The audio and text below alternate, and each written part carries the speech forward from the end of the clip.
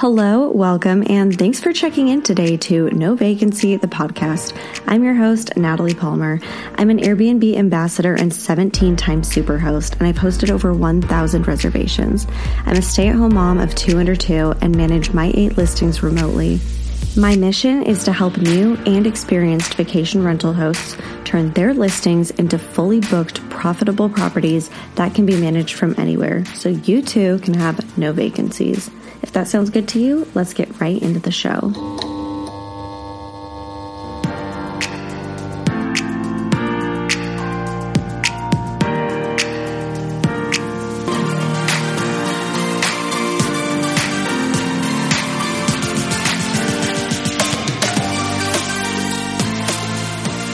Thank you so much to Steadily Insurance for sponsoring this week's episode.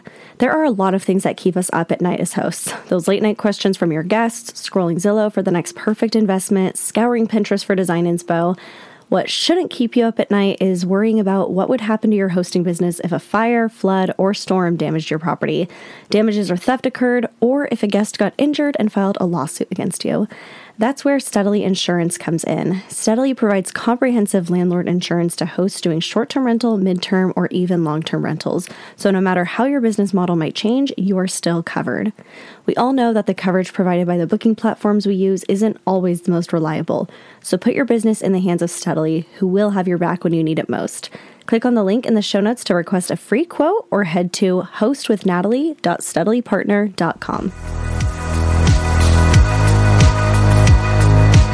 Hello, everybody, and welcome back to another episode of No Vacancy, the podcast. I'm your host, Natalie Palmer. Today's episode, the last episode of the year, closing out 2022. I'm not going to lie, I'm nervous about this one. I decided for this episode, I wanted to do a deep dive, audit, breakdown, analysis, whatever you want to call it, of my listings that I manage. And I am nervous because my listings did not perform as well as I wanted them to this year. And I have made a career off of teaching people hosting strategies and tips to improve nightly rate and occupancy. And I'm not where I want to be. And so I debated a lot whether or not I should do this episode. But I don't know. I just finally settled on this is the content I would want to hear from someone else, knowing how I'm feeling and how I've been unhappy with the performance of my listings and think it could be better. I would want to hear that from others, and I'm not going to share this in a way where I'm like venting or complaining about it, but what I've learned, what I'm going to be changing, so what I'm doing about everything that is not performing as well as I'd like, and also just to bring you some comfort. If you are in the same boat as me and your listings are not where you want them to be and you've been hard on yourself, know that you are not alone, and that's okay. We're all feeling it right now, and it doesn't have to be extreme enough to where you're considering selling or converting to a long-term rental or anything like that, but you know, there's a frustration when you guys are going to hear how much worse my best performing properties did this year compared to last year. I'm still in the positive. I'm still in the green. We're still profitable. It's still a good investment in my book. I'm actually really happy with the cash on cash return, but yikes. When I see the decrease from last year, it stings. But there's mistakes that I've made and things that I'm going to change moving forward because of the economic climate we're in. So let me quit stalling and let's get into it. Hope you guys appreciate this more vulnerable episode and me sharing all the things that I have been unhappy with on the back end of my own business. So how I want to do this episode today is I'm managing 9 listings, but I am not going to talk about all 9 of them. And that is because with a few of the ones in the mix, I co-host those for other owners. And I know for a fact already, those owners are not willing to invest any money in upgrades or changes or new furniture or amenities. And because there's nothing that they are willing to work with me on to improve, I don't feel that it's worth talking about. I only want to talk about the ones where I've learned a valuable lesson from and what changes I'm going to make to improve performance next year. So if my hands are tied to a certain extent with a manager, with an owner that I'm managing for, I don't see what's worth talking about there. So maybe I'll touch on what I think could be improved, but I'm not going to spend a lot of time on those ones.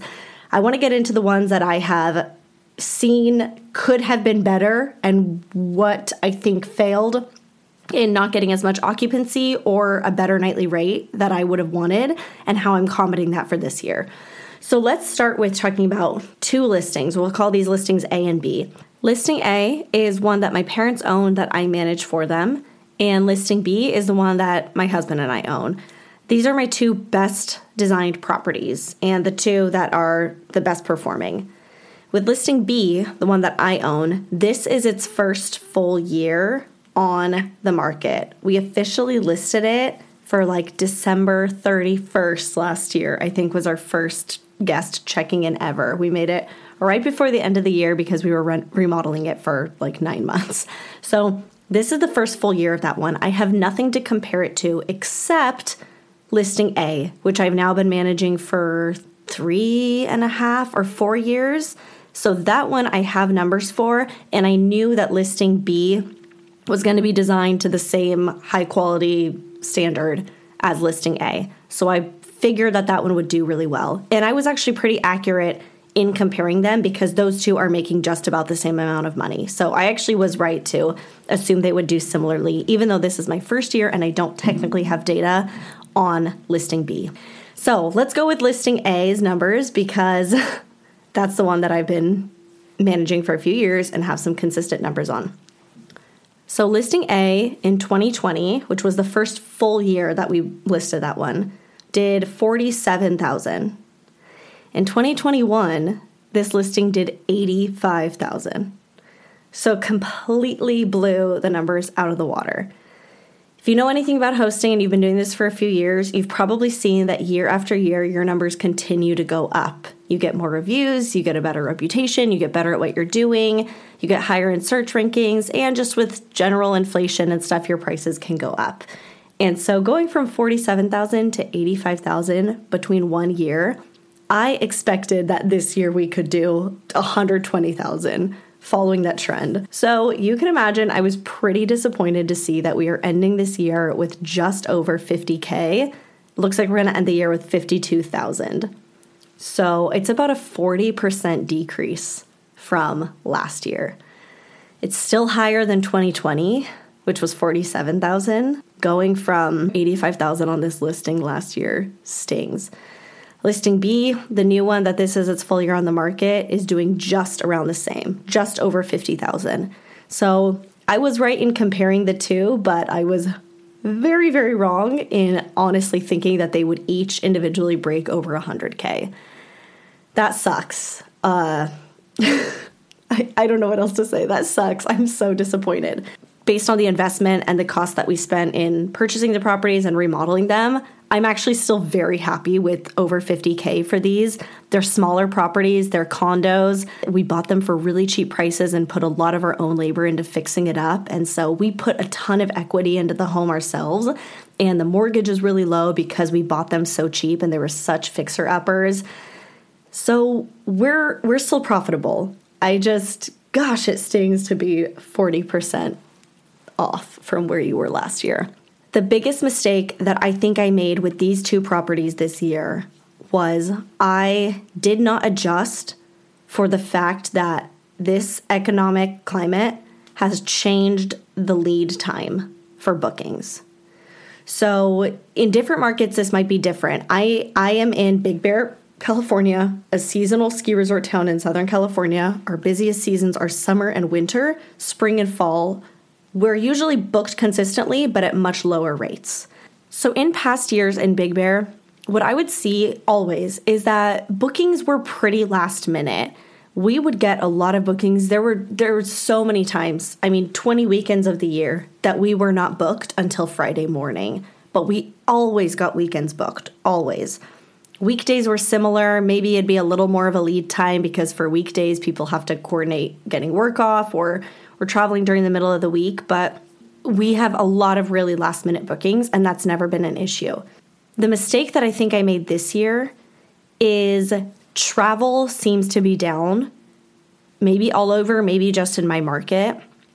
But what I failed to realize was that when I wasn't getting a booking and it was 2 days out from the check-in date, I kept thinking, it's fine, we're fine, because we always get last minute bookings, so we're good. So I wouldn't lower my rates or anything like that. I held strong because I always thought a booking would come through. This is the first time in 5 years of hosting that I have not seen bookings come through as last minute. For me to get one, I realized I had to drop my prices significantly lower, not just by $20 a night or something, but 50, 60, 70. Really had to slash my prices in order to pick up last minute bookings. I'm not sure why this is. I really don't know. I've seen a lot of hosts who said in their markets, they're actually getting more last minute bookings now. I actually feel like in ours, maybe because there is more of a recession happening and people are tighter with their wallet, for them to do a vacation, it's not just spur of the moment. They kind of are planning ahead, even if it's just by 5 days to a week. But that's just something different from what I'm used to seeing. We would very commonly get very last minute bookings, and now it seems like there is a little bit more planning ahead of time. We still do get last minute bookings, but like I said, I have to drop the prices significantly more. It almost seems like now people are only willing to travel last minute if it's a really, really good deal. Whereas before, it seemed like money wasn't as much of a concern and people would just spur of the moment. They were working from home. It wasn't a big deal and they would just travel. So one adjustment that I started making in about the fall of this year, it took me way too long to realize this, but finally in about September or so, what I started doing was typically my pricing strategy was to price much higher further out and slowly drop it as we get closer. I was always trying to fill as many nights as I could at higher rates and then would drop those remaining ones lower for last minute bookings. What I started doing in September for the rest of the year was lowering down to those rates that I pretty much thought I would end up at in the very end for last minute bookings, and maybe a little bit higher, $20-30 a night higher. And that actually helped a lot. In fall, which is typically a lower season for us, we actually seem to pick up quite a bit of bookings. I think people were looking further ahead of time, and since I had started pricing lower from further out, we were a more attractive option. And so even though the nightly rates were lower than what I'm used to, we maintained that occupancy really well through fall, which is typically a slow season for us. My conclusion here is just my old strategy of maintaining higher prices and kind of holding out until the last minute, being one of the last remaining options. So people would pay our prices anyway because they wanted to come to Big Bear and we were one of the last places available. That strategy in today's economy just isn't working. It seems that people are not willing to just pay higher rates for a last minute booking. They're planning further ahead, watching their wallet more closely, and they're only willing to do a last minute trip if the deals are really good. I would love to one day go back to the way I was pricing it. I obviously preferred getting higher nightly rates, and I was always fine with last minute bookings. But who knows, with where the economy's headed, it could be another year, another 18 months, another 2 years before I can return to something like that. So for right now, I've really had to rethink my strategy, and I am pricing out much lower, further ahead of time, because I just want to maintain that occupancy. And so it's just making me a little nervous to rely on these last minute bookings. And so I am willing to go lower, earlier in order to get booked. Please note though, that everything I'm saying about dropping my prices ahead of time did not apply to the 10 or so days around Christmas to New Year's. I did not lower prices from December 22nd-ish through January 2nd. So that whole 10-day span, which we always book 100% occupancy, not a single night open. In Big Bear, we book that no problem at the highest rates of the entire year. I did not touch that. So all of this applied to kind of before and after the new year, and I'm just a lot more comfortable sort of stacking my calendar full, even though I know it's lower rates, and it's bugging me because in the past I would love to hold out and get those higher prices, but I am rethinking my strategy right now. So that is something I'm planning for the new year. We started doing that in fall, and it's worked really well through the slower season of fall. December, Christmas and New Year's booked no problem at the high rates. So if you're in a market where you do still have some really peak dates, don't start lowering those yet. I am confident you will still get those booked, but around the areas where it's just more more supply to go around for less demand, I would consider pricing yourself out lower from further out at this point. People just, from what I'm seeing, every market could be different, but at least from Big Bear, what I'm seeing, which again is a very seasonal tourist market, I think people are just planning trips out further ahead. If you're in a business market like Houston or something, it's probably worth thinking differently than I am. People for business might have to travel last minute, and it really doesn't matter if their company's sending them somewhere. I think in more touristy destinations, people can pull back a little bit right now. If that's something they can't afford, they can pull back a little bit and not spend money on a vacation. So I think it's up to you to come in a little bit lower further out, so that as people are budgeting, planning, saving for vacations further out, you remain one of the more competitive options. So next I want to talk about one of my more average properties. It's still a really nice home. It's very clean, all brand new appliances. The owners bought it last August maybe and spent about 4 months renovating it, and we officially listed it last December. And you know, they're not professional interior designers. I don't know if it has like that design eye to it, but it's a nice modern unit, all brand new furnishings, newly renovated. That unit, we would price it out pretty average. Again, not the best, not the worst. It was clean. It always gets 5-star reviews. It's just one of those properties that like all the expectations are lined up very clearly up front, and you know, the price is good for what you're getting. It's a great value in a great location. So that property, we launched it last December, and wow, that property is ending this year with $47,000. Just $5,000 short of my top 2 designed, most beautiful aesthetic properties that always book. Only $5,000 short. I have other properties that are designed better than this one that didn't do as well. So why did this one get $47,000 at the end of the year?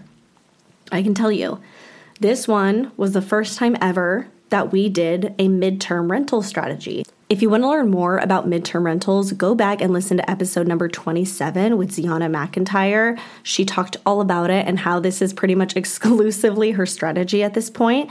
And after our one experience with this, I can definitely see why midterms are becoming so popular and such a tempting option. With this one unit, I think because it was one of our more competitively priced sort of like average units and just clean, all new fixtures, basically what happened this year was there was a local apartment complex that flooded the entire first floor, some sort of pipe burst or something, and a leasing company reached out to us that they had to move several people in the apartments. We ended up taking a few. We took 3 in at first, and 2 of them were horrible. After 1 week, we went and cleaned the units, and 2 of them in just 1 week were nightmares. And we told the leasing company, no, they're gone, we're done. The third one was amazing, and they happened to be in this one unit. And so we kept them there. They ended up being there for about 8 months. They were awesome guests, left it super clean. We still insisted on doing a monthly cleaning just to keep eyes on the property. They were awesome, and it was a great consistent price coming through.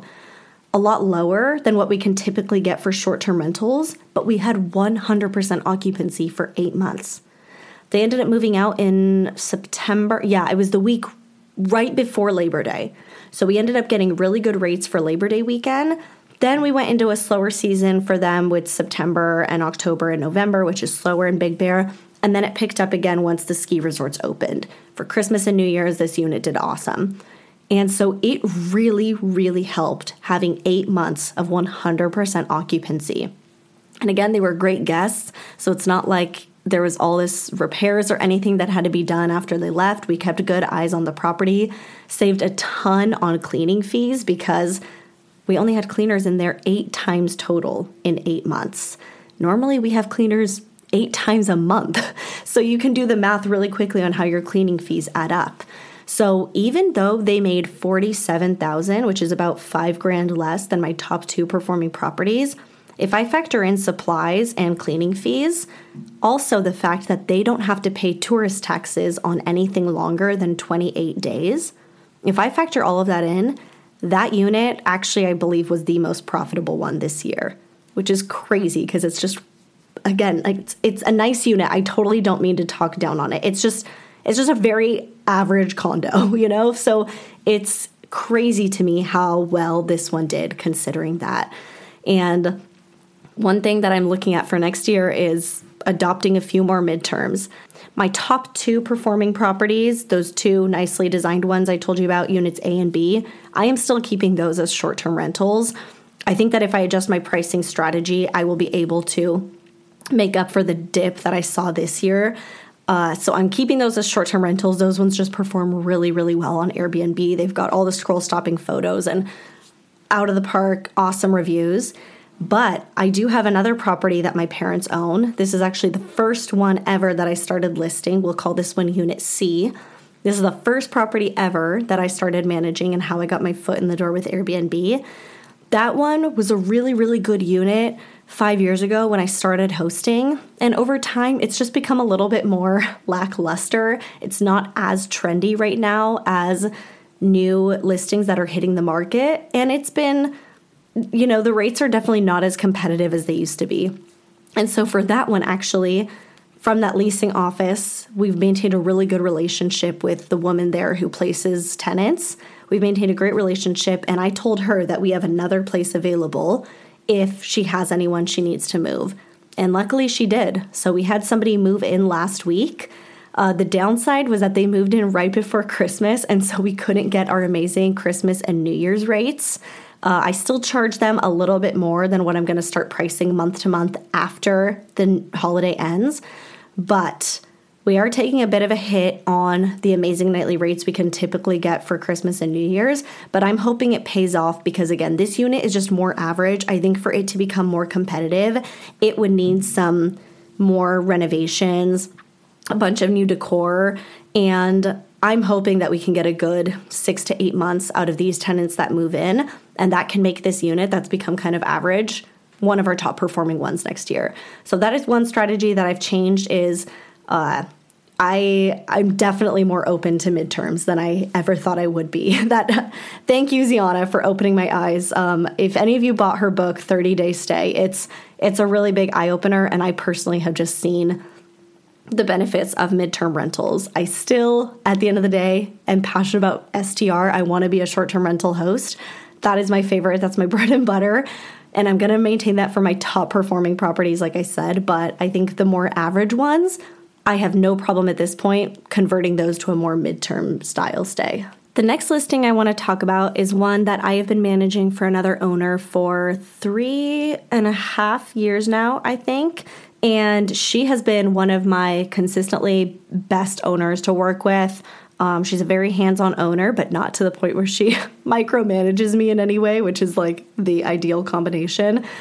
She takes great care of her property and is always investing to improve it.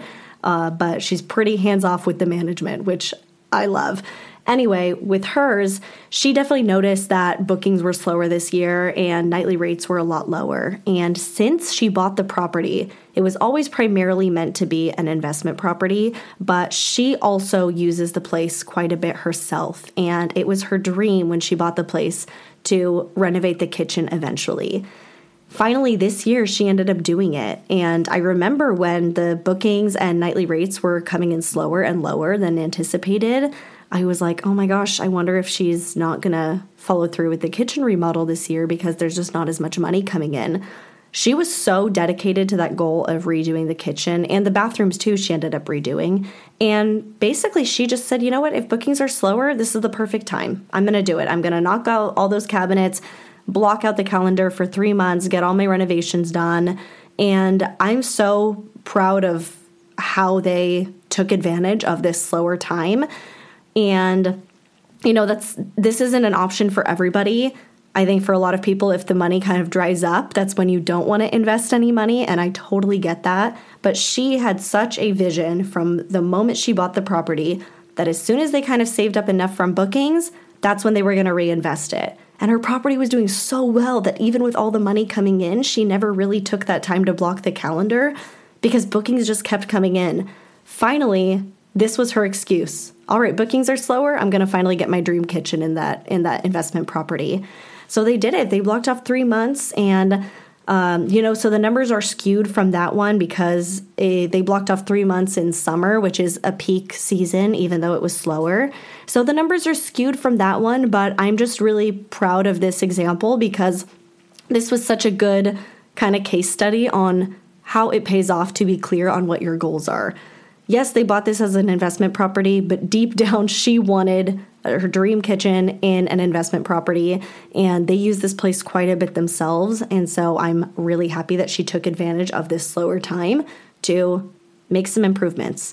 So that's another really good example of if you're also feeling the slowdown right now.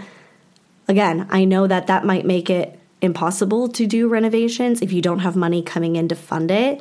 But I think for some of you, if you bought your property, putting some projects on the back burner and waiting until you made enough to do it, if you were pretty profitable the last couple years, maybe this is the time. So just think about that. What were your goals when you bought the property? Are you trying to put equity in the home in the long term, or is it really just about cash flow from rentals? In her case, her investment goes both ways. She wants the cash flow from the rentals, but she also wants a beautiful home that she's consistently updating and upgrading and will be sitting on a really, really nice asset as she goes into retirement. So in her case, this was made me really proud that she just kind of didn't sit there moping about bookings being slower, but blocked things off and got her dream kitchen. Now, the last property I want to talk about, this one makes me so bummed to talk about because of all the properties I manage, this is one of the nicest designed ones, and people absolutely love this one. It gets such good reviews. However, this one did less than $20,000 for this entire year.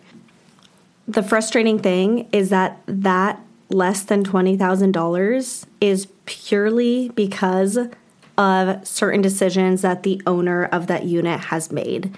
And I want it to be very clear, I am not disparaging that owner in any way. Essentially what happened was he had a streak of bad guests last year, like 3 in a row that just, left a bigger mess, damaged some things, didn't treat the property well, snuck in extra people, and it was like 3 in a row to where he got very, very nervous about the home and essentially turned off Instant Book, put a huge list of rules before people can book, and put a lot of hoops to jump through in order to book the property. And I totally get it. And this is why, one thing I always preach about is you have to know what your goals are as a host. For him, protecting the home was the number one goal. So he's okay letting go some of that income in order to protect the home. So I totally do not mean to talk down on this owner. It's really up to different owners and their choices. This one just frustrates me because I sit there and I see the potential in it and I know how well it could do. And it just makes me so sad that it's not reaching its potential purely because of a streak of bad guests. If you guys haven't heard me say this before, I always preach that bad guests come in threes. I don't know what it is, but I swear every time we have a frustrating guest or just someone who breaks a rule or damages something, it always happens in threes. I don't know why. And so this one just crushes my soul because he had 3 bad guests back to back. And I think that's what just made him immediately like, nope, put all these rules, put all these hoops to jump through, every single protocol and guest vetting thing that you can do. And it honestly just makes the place very difficult to book. And so it's barely renting. It rents once or twice a month, whereas it went from being 85 to 90% occupied. One of the best performing units, really nicely designed. Guests love it. And they're just being deprived now because a few guests screwed that up, made the owner nervous, and now he's reluctant to rent as often.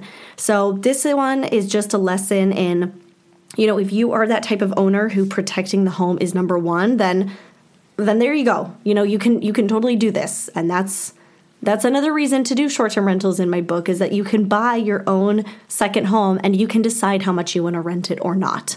So if that sounds good to you, then go for it. But for anybody, if you are a host who has experienced something similar and you had a streak of bad guests that made you put in a ton of protocols in place and things to where you're just not booking, I hope that this example is a lesson that you are literally leaving tens of thousands of dollars on the table.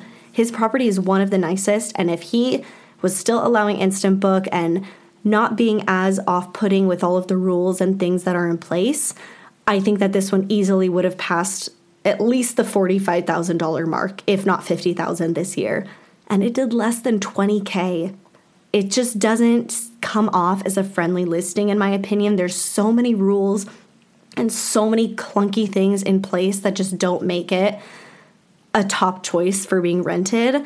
It always would rent out on like Labor Day weekend, Christmas, Memorial Day, all the big holidays where everything in Big Bear gets booked, then this one would get reserved.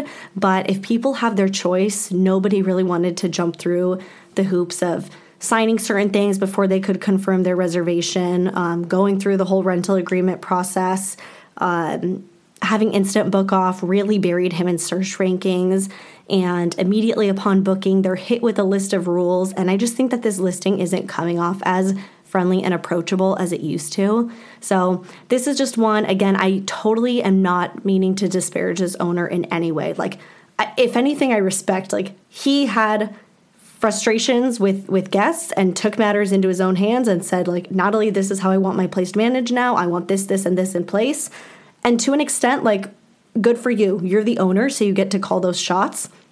The reason I want to bring this one up, though, isn't to change his mind if he's listening or anything like that. But if any of you really do want more bookings and you're wondering why they may have slowed down, go through your process and see, is it not as friendly or easy to book as some other places in your area?